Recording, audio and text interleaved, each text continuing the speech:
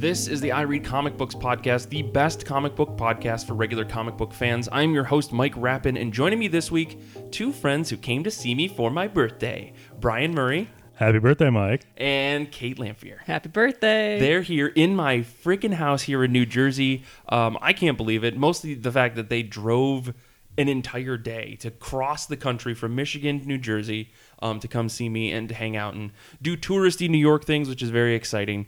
But yeah, we're here to talk about comic books. One thing I'll say before we get started into this week's show, next week, we're going to be live on Twitch. That's at 8 p.m. Eastern Standard on Twitch, twitch.tv/IRCB podcast. We're going to be live on video. We're going to be talking about a commissioned episode. We're going to be talking about Booster Gold from the New 52 as commissioned by our good pal Keith over on our Patreon. So if you also want to commission an episode, you can join us at the $10 tier, get access to that, and we will make an episode of your choice. You pick the host, you pick the topic, within reason, and we will make it happen. But yeah, we're going to be doing that next week. It's going to be super exciting. So we're recording today on a Saturday. Next, we're going to be recording on a Sunday at night. Make sure you're there. Come harass us in the chat. That's probably the best part about doing those live episodes. But I'm here now with my two legally mandated questions that I have to ask every single week, and that is, how have you been? How have comic books been?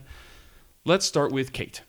I've been great. I'm glad to be here in your house, which is full of comics, and I love it. I read The Witch of Thistle Castle. This was put out by Titan Comics. We got an early review copy. Thank you, Titan Comics. I love it. This is by John Terracine, and the release date is Halloween, October 31st, which I love that it's on a Wednesday, so we get new spooky comics. Mm-hmm. And this book is about a master and an apprentice. In this world, witches are rare and hated by society, and magic is achieved by making deals with spirits, which can be dangerous. And I think that that's like a really cool magic system because it adds like this element of chaos that is like functional. Like you meet the spirit and you see their deal, and I'm really into that. One of the few witches in Scotland is tasked by the church to train a teenage boy who holds great power. There are just some little things in this book that I really like, which is one of them is a quote, which is, seeing a witch is rarer than seeing a man in a skirt, unless you realize there are kilts all around, because this is set in Scotland. And I just loved that. It was like, it depends on your perception of things.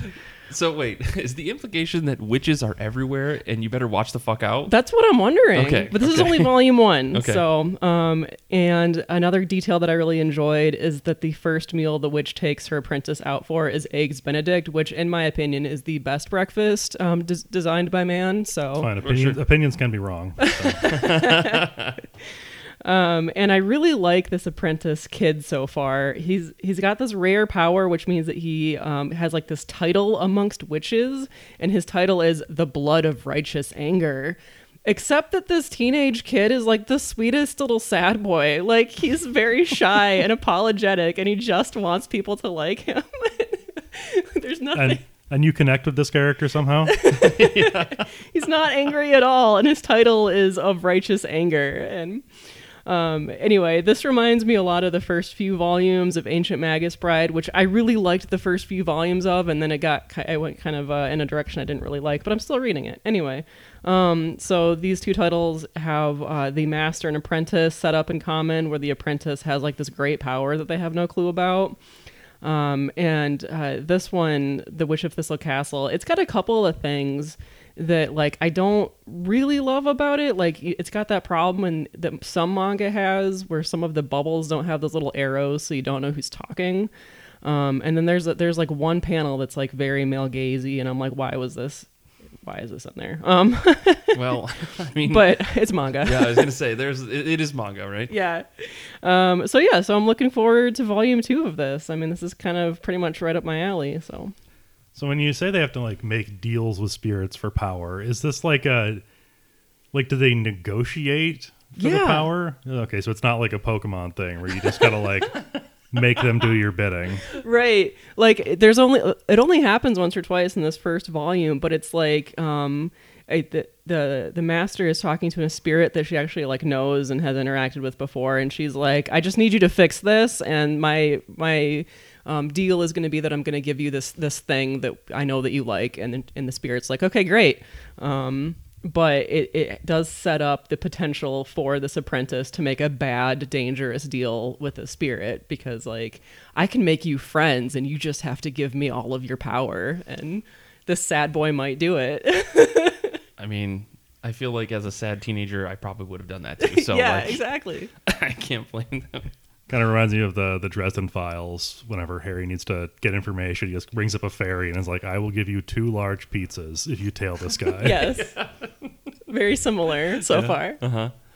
Well, I'm glad you got to check that out. Like, I feel like Titan recently just started like throwing a ton of different stuff at us, more than just their Conan the Barbarian and Bloodborne comics. And they recently just started pushing really hard on their manga, because I think we all know like manga sells. So Yeah. of course you want to be able to license some shit to be able to sell to people. But yeah, they've been giving us a bunch of those comps, and like, I feel like every week they're stacking up 4, 5, 6 other new series or volumes and stuff. So my guess is that they're going to be pushing a lot of this, and hopefully we'll be able to see all of it, which is exciting. Yeah, I liked the Bloodborne comics until the guy came and beat my ass. Couldn't get past the end of the first issue. That boss is just killer. Okay, Brian, I'm gonna head out. I'm just gonna skip that bad joke, and I'm gonna ask you how have you been? How have comic books been? I thought you actually had the Bloodborne comic in the notes here. I was like, oh shit, he's gonna talk about this. No, what did you read? No, I read Bloodline, Daughter of Blade, Volume 1. This is written by Danny Lore with art by Karen S. Darboe, colors by Ian Herring and Chris Peter, letters by VC's Corey Petit, Joe Sabino, and Travis Lanham. This is the story of Blade's daughter, Brielle. This is how I found out that Blade has a daughter. Probably an experience a lot of us are having in this moment. Yeah. She is living in Atlanta with her mom, and she has recently kind of come into her half vampire, or quarter vampire in her case, her Dampier powers. So she does what any, rambunctious teenager would do, goes out and immediately tries to fight vampires with them. Right. Lucky for her, when she gets in over her head, she happens to have the best vampire hunter in the business as her daddy. And he flies into town to give her a quick training. And yeah, we have, it's very much like supernatural / horror action, and just like little bits of high school drama. It reminds me of Buffy the Vampire Slayer in the best possible way. Sure. I was thinking this sounds right up your alley. Yeah. Everything that you've spoken, I'm like, yeah, this has Brian's name written all over it. Yeah. So yeah, I'm probably gonna try and keep following this. I mean, it didn't like knock my socks off or anything like that, but it was definitely good enough that I'm gonna keep checking it out. Yeah. I really like that because her mom knows that Blade is her father. She has her own like vampire hunting background, and so when she finds out, there's no like, I have to keep this secret from my family and get into trouble because they think I'm. No, it's just like, wait, Mom, you know about vampires? You know about vampires? Okay, well, if you're gonna fight vampires, be safe. Your dad is gonna come give you the talk. Right. Proper steak usage, all that kind of stuff. And I'm trying to draw some parallel in my mind to a joke about like condom use, but I can't find it. Maybe we'll figure it out in the break. Just don't let some boy get his fangs in you. Yeah, there we go. Brian's got it. Thank you. Well, let me talk about a book that I read. Today is my birthday, the day that we're recording, which is very exciting. So those of you listening live, thank you for showing up to my birthday party that we're doing via microphone in a parasocial way. Yeah, I've been, another week has gone by where I have been completely absorbed by Baldur's Gate. So I have not read nearly as many comics as I was hoping to. Like Tuesday, I was like, yeah, I'm gonna leave work, I'm gonna sit down and have dinner, and then I'm gonna read some comics. And then like my hand just like was magically drawn to my mouse and keyboard, and suddenly I was playing Baldur's Gate until midnight, right? So I only read a handful of books this week. One of them being Uncanny Spider-Man #1. I know I'm a little bit behind in this. But this is the book by Cy Spurrier, Lee Garbett, Matt Milla, and Joe Caramagna on letters.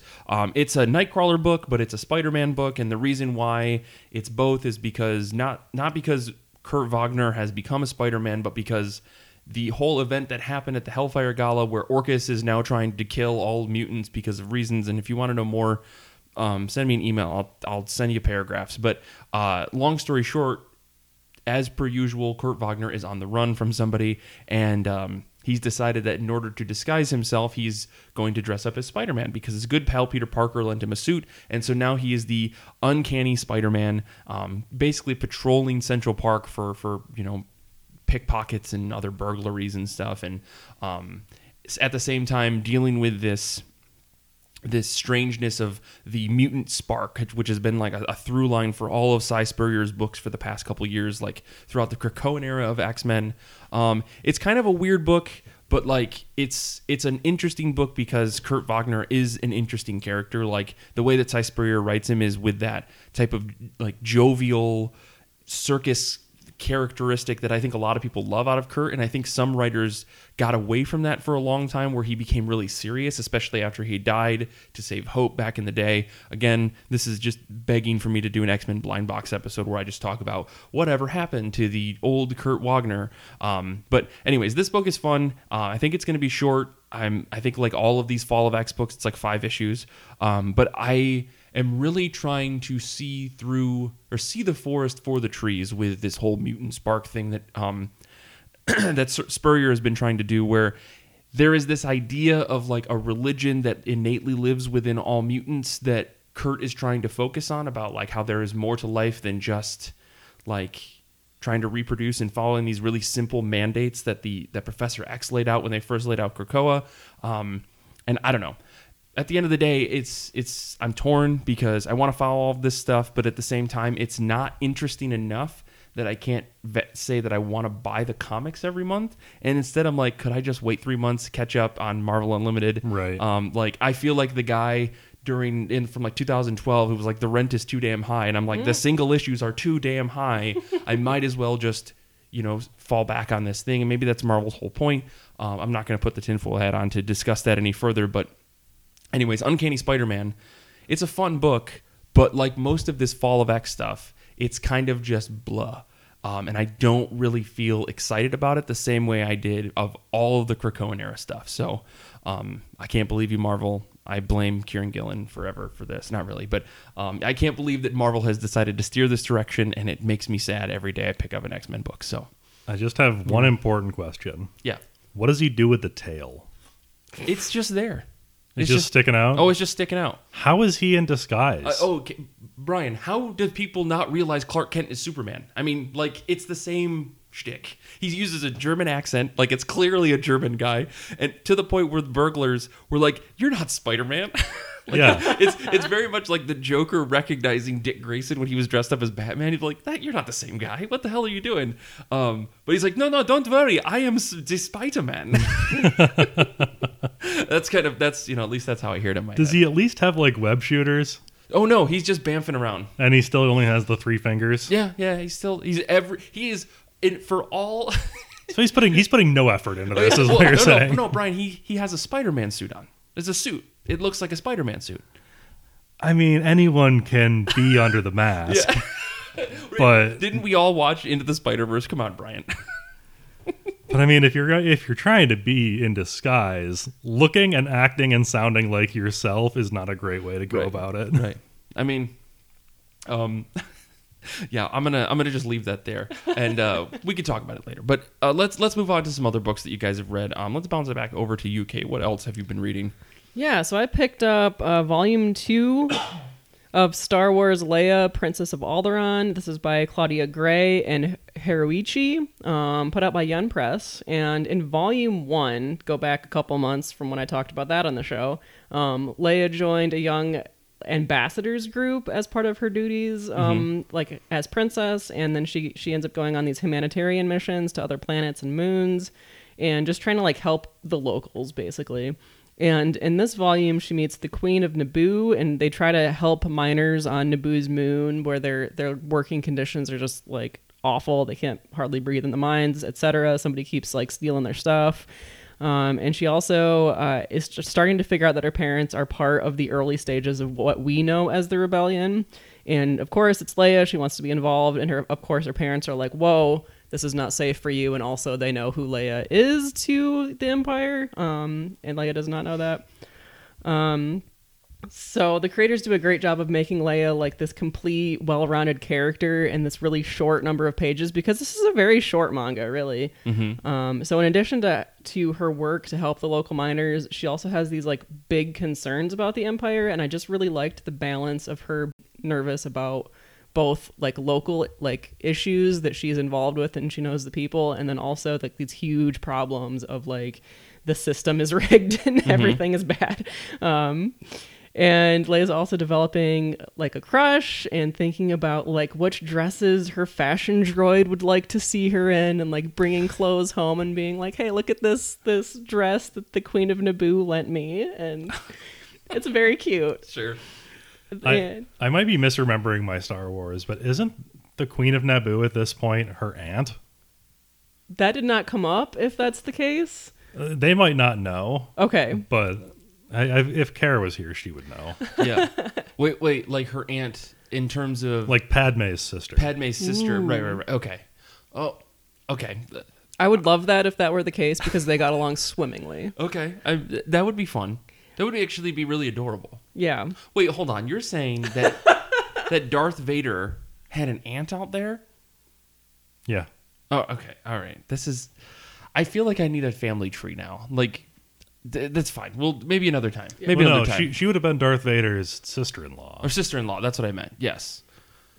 Okay. I just wanted to add real quick for this book, Star Wars Leia, Princess Valderon, the manga. My favorite thing about it is that in this series, Leia is meeting all of these like other young women who are going to end up being like powerful forces in the rebellion in 20 years or whatever, and we are familiar with them from the movies. So like in volume 1 she met Haldo, and then in this volume she meets the Queen of Naboo, which we are not familiar with from the movies, but still like a queen, and they love each other, so it's wonderful. Highly recommend. Okay. I did not know that this is even a thing. Yen Press has the license to publish Star Wars comics or Star Wars manga. So. I was looking through their like all their copyright information stuff, like the nerd that I am, going, Yeah. where is the tag that says licensed from Disney or something or Marvel? And there was nothing. Like, this has got to be. I really hope that these are canon stories and that Yen's not going to get like sued for it or something, because these are really good. I mean, it'd be great if Yen was publishing like doujinshi, like just like people doing full blown fan fiction manga out there. That'd be awesome.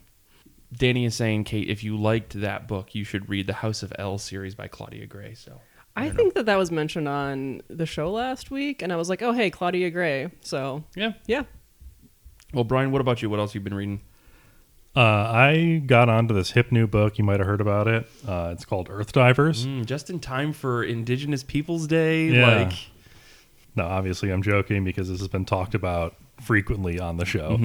But it is the full like collected first volume is now out on Hoopla.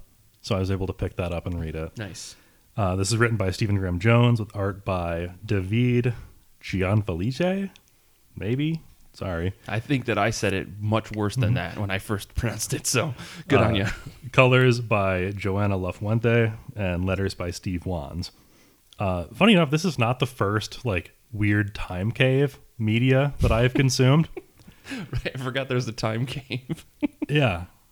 The time cave is central to the story. Yeah, right? yeah. Well, I mean, I know that there's time travel, but I forgot that it's a cave. That does it. The cave you have to walk butt naked into. Yeah. There's a movie called Time Trap that Okay. I've seen. That's Okay. another cave that's like unmoored from time. Nothing like this at all, but it is actually kind of like a Right. fun, cheesy sci-fi movie. No one's going back in time to kill historical figures or anything like that. No, I wish. I'm always interested in these time travel books because there are a few like different schools of thought on time travel, namely like, when you time travel, do you split off a parallel universe or are you affecting a main timeline? And if you can change the present by changing the past, how does that happen? Are people aware that something has changed, or does everybody just always think that it was that way? Right. This book appears to be doing it like there's sort of like a bubble around the cave where you still remember the way things were before the person who went back changed things. But when they go out and retrieve a textbook, they're able to like read what his name was Tad, right? Yeah. Read what Tad had been doing in the past, Mm-hmm. which was carving a bloody path through the Nina the Pinta and the Santa Maria. Yeah. It does make me wonder, though, like, when they kill Columbus, like, it's definitely implied in the book that does not fix anything. Right. Right. But it's like, if he had managed to kill Columbus, weeks earlier when they were still crossing the Atlantic, would that have made a difference? Right. Or would there just be a different European jackass who came along and ruined the whole place? Right.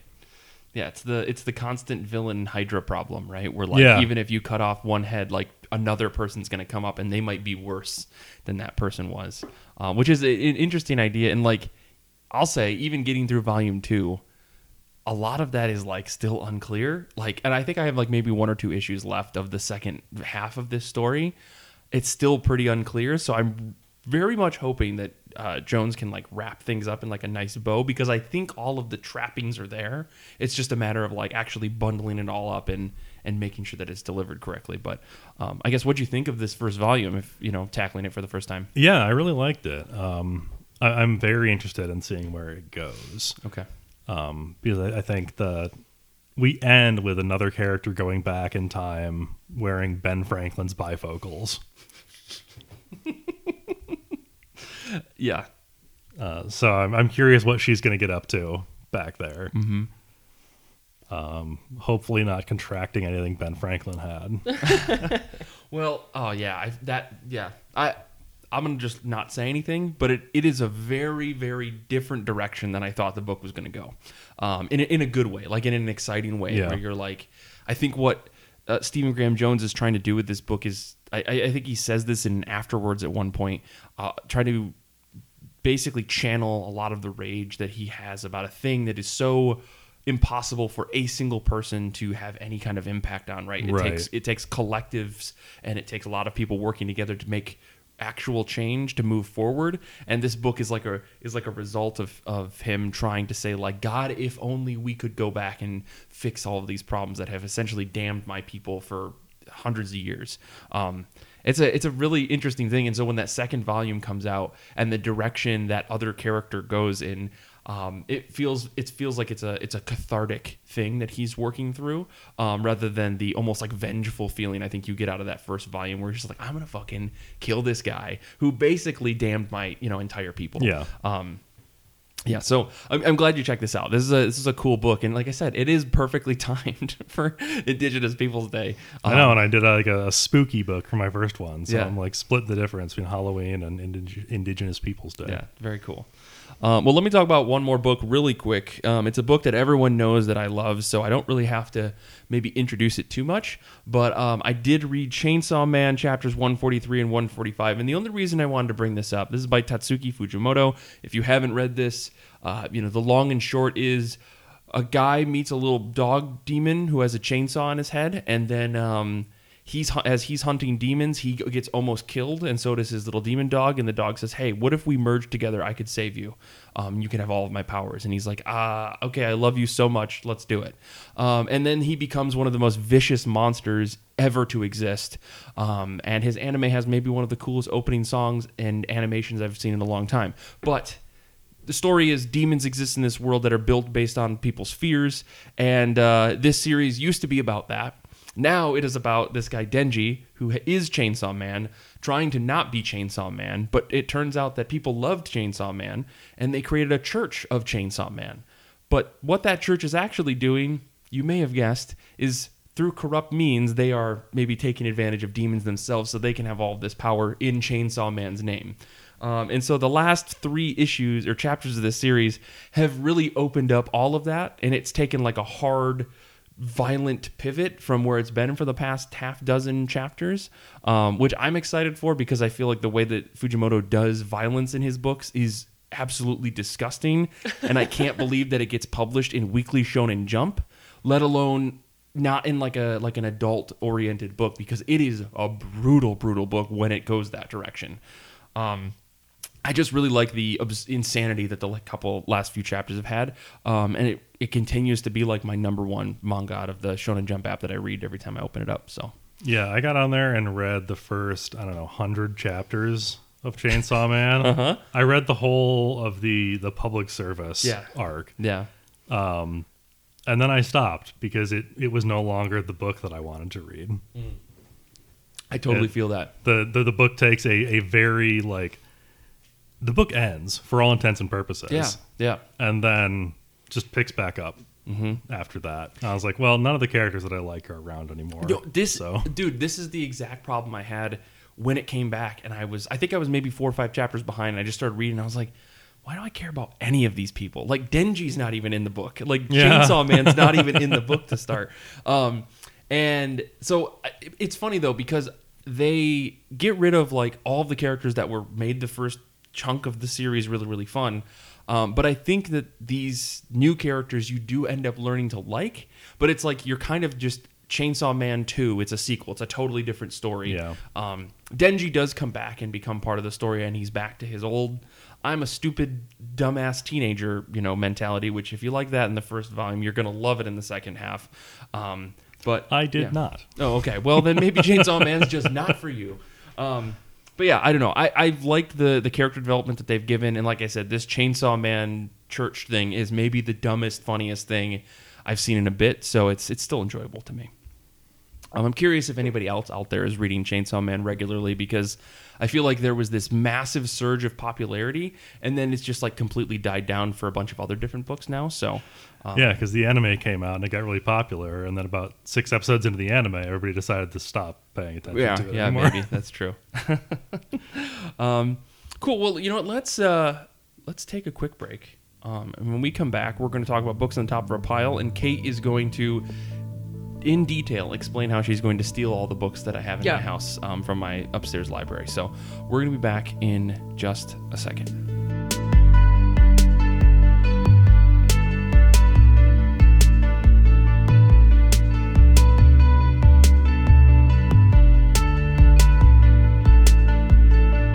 Let's wrap up this here show for my ding-dang birthday. And let's talk about comics that are on the top of our pile, comics that are new or old or just something you've been meaning to read and you're finally getting around to it. But before I get into Brian and Kate and my own top of my pile picks, let's talk about some of the folks that are hanging out with us here on Discord. They've got some top of their pile picks, and I'm going to go through them now. Hugh is reading Hexagon Bridge number 2. Tom is going to be reading Friday Day 2. I think that's a comic book. I don't know. Tom just posted that, so I'm assuming it's a comic book. Danny's going to be reading Justice League versus Godzilla versus King Kong. Did you make that up, Danny? Matt, he did. I'm gonna be pissed because I want to read it now. And then Matt is going to be reading The Forge number 5, a book that I definitely have to wait to get collected digitally because it's oversized and it's not going to fit anywhere on any shelf or any comic book box that I own. But it looks really cool, and Nick keeps telling me, it's big women in metal boxes. And I'm like, what the hell are you talking about? And then he just closes his phone. I don't hear from him for 24 hours because he's just reading The Forged. But yeah, every time we bring it up, he has to go back and read it again. Yeah, exactly. Just kidding. We love you, Nick. But Brian, how about you tell us what's on the top of your pile before we continue to rip Nick a new one for no reason other than just being our good friend? Yeah, I've got a couple books, kind of breaking the rules, but okay, it's because I usually don't say much, so I decided I would pad my runtime with another book. I got Deceased, War of the Undead Gods. This is another Tom Taylor joint, art by Trevor Hairsine, Neil Edwards, Lucas Meyer, inks by Andy Lanning, Neil Edwards, and Lucas Meyer, and Holy colors shit. by Rain Barreto. Okay, did they have a problem getting this book out, or is this just is this a collection? Yeah, I don't know. Okay. It's the thing I was complaining to you about before we started recording. Just like the problem with any of these like bigger books is that there's always 19 people to credit, and I want to make sure I get to them all. But that makes me sound like I'm reading a phone book sometimes. I don't know a whole lot about this book other than that it's supposed to have an undead dark side showing up in it. So I am curious about how that's going to turn out. But mostly just because I'm just picking this up because Deceased has been like the number one zombie book and definitely the number one superhero zombie book that I've ever read. Okay. Like Marvel Zombies is okay. It had its moments. Right. But Deceased has been like every deceased thing I've read has been a banger. Right. So as soon as I saw this on Hoopla, I was like, okay, cool. I know what I'm doing later. Yeah, Brian and Kate drove all the way across the country so that we can all sit in one room together and read comic And books. not talk to each other. Yeah. Just like the old days. Yeah, exactly.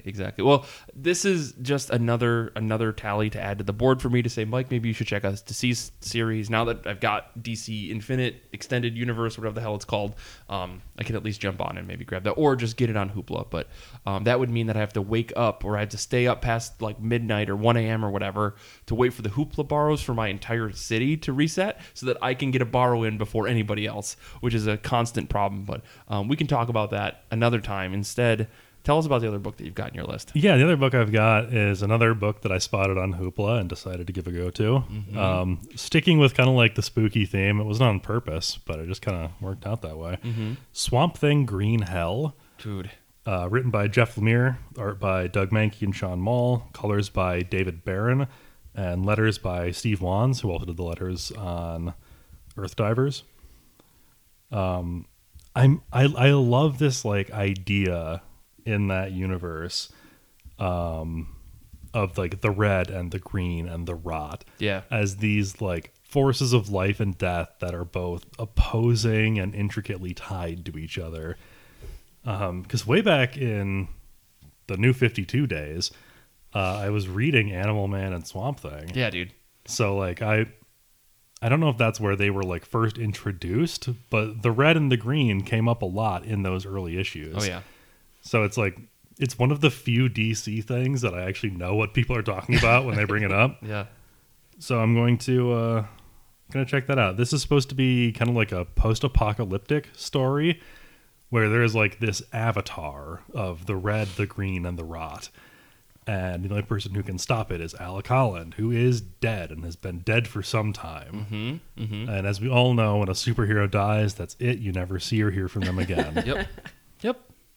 Yeah, no, this book is really cool. Again, I mean, Jeff Lemire was the one that wrote that Animal Man run, right? And then, so like, I feel like the thing that he wanted to tap into with that Animal Man run is just a continuation in this Swamp Thing story. Like it feels like a natural sequel, even though Charles Soule, Scott Snyder, Scott Snyder, thank you.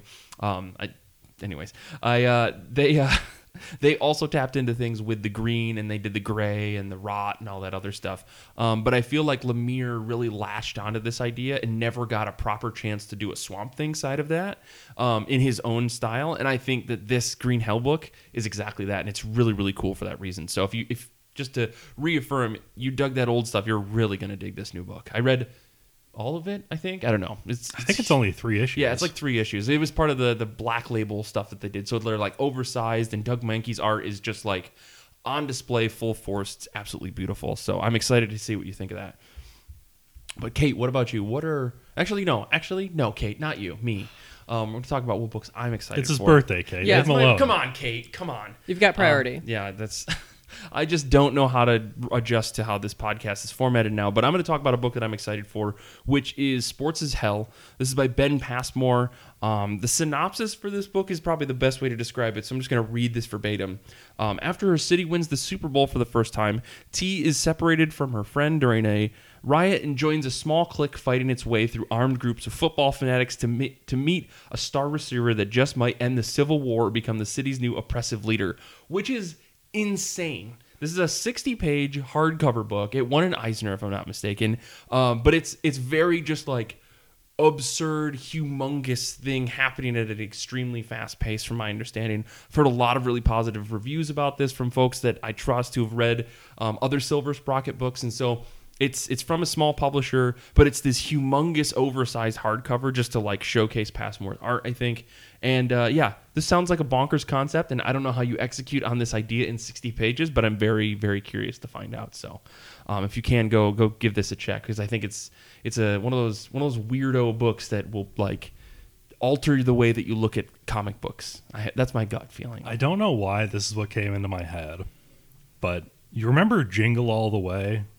Yeah, the Arnold Schwarzenegger movie? Yeah. Okay. There's that scene where he and, was it Sinbad? Yeah, Sinbad. Yep. We're trying to get that toy, and it's just like all-out warfare inside that toy store. Yep. That was the mental image that I got. Yeah, that's probably an accurate statement. I looked at some of the preview pages for this, and it just looked bonkers. I'm excited to check it out. So that's what I'm up to. But Kate, what about you? Well, you can wrap us up, and then we can talk about how you're going to perform a heist on my house this week. Okay, so I went to my local comic shop, Vault of Midnight, last week. I don't actually get in there that much anymore, so when I do go in, I try to pick something up, even if it's something I've never heard of before. And last week, it was a book called What the Font. This is a manga from Seven Seas. It's by Kunichi Ashiya. And this book, What the Font, is not to be confused with the informational nonfiction book about fonts that I also own. And it's also not to be confused with the website, What the Font, which is a font identification website that I use almost daily for work. This is a manga. This is the most Kate Lamphere shit you've ever heard. See, but I love this. Oh my god, the back cover to this book shows off the characters of this book, and every font is a different character. It's wonderful. Oh, I must own this. I need to have this in my life. So the story that is in this book is that a sales rep that works for a company has to create a logo but knows nothing about fonts. So anthropomorphized versions of different fonts show up to like guide him through the world of typefaces and designs. And flipping through this book... Sorry, this is insane. Go ahead. Literally tears in my eyes right now. This is so bonkers. Please keep going. So flipping through this book, there is like information about the different fonts. Like you'll have a spread about like the history, and the entire typeface will be on it, and it's informational in that way. But then there's a whole story where this main character interacts with the font person. And as a designer, looking at this back cover, looking at this giant list of fonts, I do use like a lot of these fonts very frequently, like Gotham, Garamond, Futura, Helvetica, Rockwell. And I'm so excited to see how the creator chooses to style each of these fonts differently, because like to me, certain fonts have certain tones and like lend a certain air to your content. And so I'm legitimately very excited to see like how exactly a font person would be as a person in terms of like in comparison to the tones of the fonts. And so I just wanted to point this out. So the interior of the manga is grayscale as usual, but there was definitely a design choice made for the front cover of this book, because like using two colors as in design is like a specific like choice to make a book cheaper, but they've done it on the cover, which is really interesting from a design perspective. It's like a legitimate like graphic designer was definitely like on this book. Like this creator has got to be like a super multi-talented person to have come up with this cover. So I saw this like on the little bottom shelf of my comic shop, and I'm like, I know this phrase, what the font, and now it's a manga too, and everything is lined up perfectly for me to own this book. It looks great. For some reason, this feels like those like old college humor sketches where like the different websites would show up to a party, which to this day is still one of the funniest things in the entire world to me. There is a bit from Game Changer that I actually shared the link in the Discord live chat. Okay. Brennan Lee Mulligan as Times New Roman confronting Zach Oyama as Comic Sans. Oh my god. That's awesome. That's amazing. It's very good. Well, I'm just going to be honest here. I just bought that. It's coming here tomorrow. Okay, great. I really don't like buying comics from Amazon, but this just has to happen. I must own this. So, yeah. But that's I appreciate you bringing this to my attention, because this sounds like not only a manga that I'm just going to own, but I'm going to buy for every person who thinks that they can't read manga and say, no, you're a nerd who likes fonts. Like, I'm going to give this to my sister. I'm going to give this to my buddy Rob. I'm going to give this to like every designer I've ever met and be like, this is really dorky, but I think you'll like this. And then they're going to fall in love with it. So thank you. Thank you for that, Kate. I guess to wrap the show up here, Kelly just brought down a bunch of bags of presents, which it's way more than I expected, so that's a whole thing. But Kate, you made a list of books that you're going to steal from me, and you put it in the doc. You're just flatly telling me this. So I want to set up a visual for the listeners, Mike has numerous bookshelves in the house. We walked into the house. There are built-in bookshelves in the living room covered in books, mostly RPG books, but Yeah. I'll steal those too. It's fine. And then you go up to his office, which you can see on camera for our videos online sometimes, but you can only see one shelf in the videos. All of the other walls are also covered in books. So we're talking 300 books in one room at least. Easy. I mean, I've got like a whole Calyx bookshelf that is overfilled. Like there are multiple shelves that are double booked with comics. Amazing. Like I have all of the Viking Vinland Saga? Vinland. I was gonna say Viking Quest. What the fuck's going on with my head today? Vinland Saga is stacked up on one shelf, but it's like the first 9 volumes are behind the front. You know, the remaining volumes and stuff. So it's easily over. Like there's that, and then there's a Billy bookcase that's full, and then behind me there's like some other brand bookcase that is half full because the bottom half is covered. So yeah, it's yeah. And then there's the overflow Billy bookcase, which is in the other room. In the guest room. Yeah. You can't just keep saying Billy bookcase and Yeah, not no, explain yeah. what that means. It's everyone knows what a Billy bookcase is. I don't. It's from IKEA. It's like the standard bookcase from Oh, IKEA. I'm sorry. okay. I'm sorry. I guess you guys haven't lived on the East Coast enough where everybody fucking survives off of cheap furniture made from particle board from IKEA. Yeah, we get cheap furniture made of particle board from the thrift store. Oh right, yeah. Which is maybe from an IKEA, but yeah. So, so the only bookshelf that I have really investigated is the one in the guest room, which is like only half full, surprisingly. So it's this overflow. So here's the thing, Kate. You go through those books, and I'll All tell right. you my reasoning for those books to be in that room. No, Okay. as far as that means you won't notice they're missing. Exactly. Hey. See, I figured that these are like the family safe books. These are like the family friendly ones for your nephew or whatever. Oh no, Sin City's in that room. But yeah, so part of my plan here is that this is in the guest room, and I don't expect you to investigate this bookshelf in particular. Like, you don't go in there every day, so maybe you won't notice that they're missing.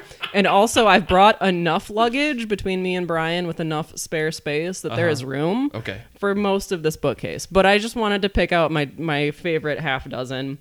So you've got the entire Mossguard collection, as far as I can tell. I think I'm missing 2 anthology hardcovers, but I have the main series, and that's all that matters. Okay, I've only read like a quarter of the first book, so like just stealing the entire collection seems like I'm gonna like the whole thing, right?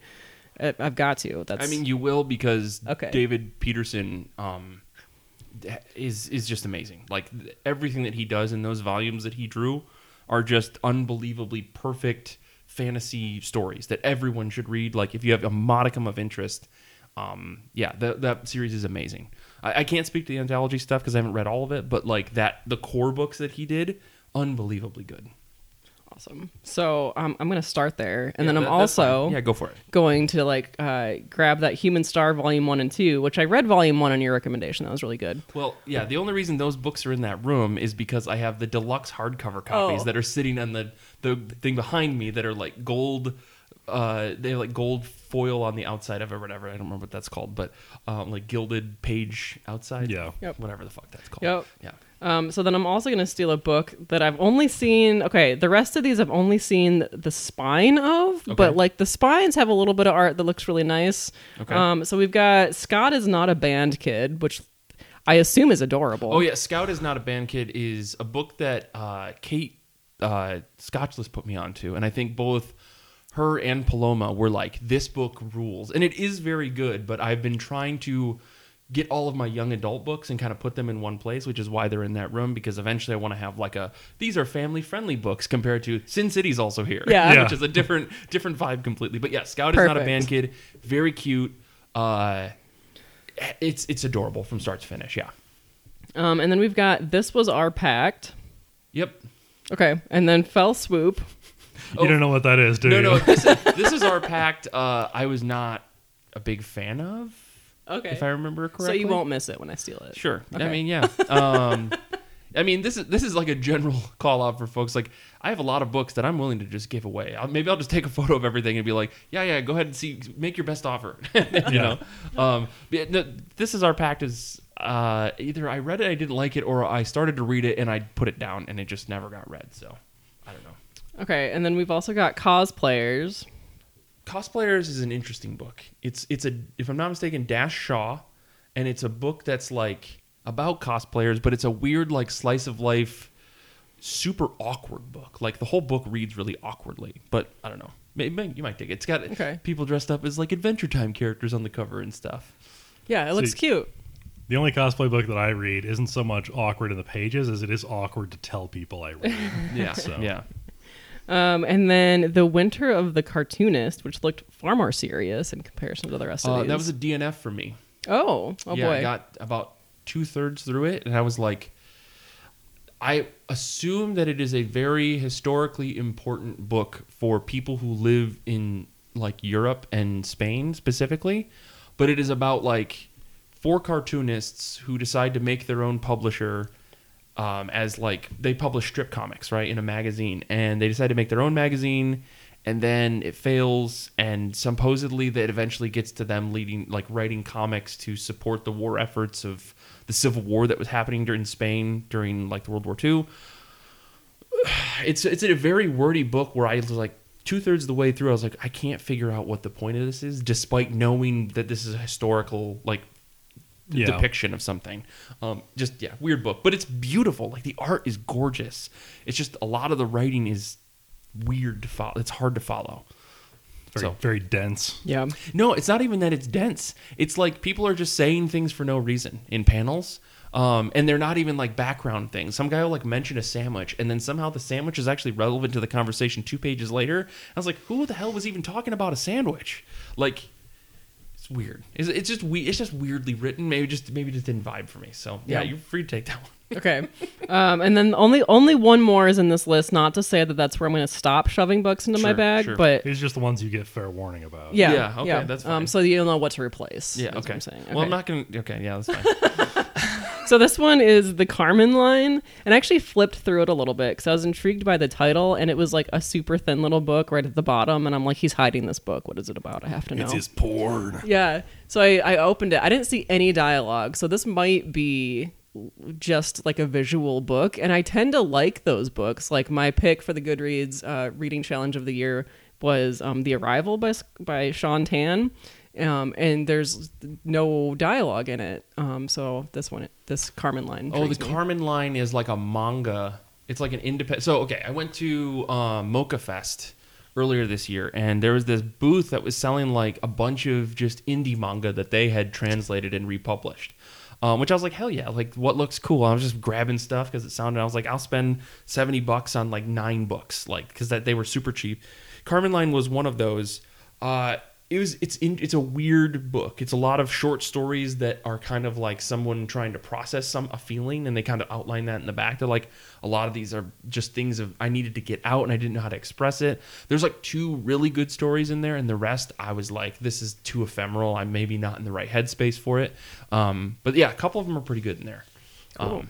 Yeah, you're welcome to take that. Go ahead. Okay, great. Yeah, and that's just the ones I'm going to warn you about. Okay. So, R.I.P. your collection. Yeah. Just gonna steal like volume 4 of all your manga sets.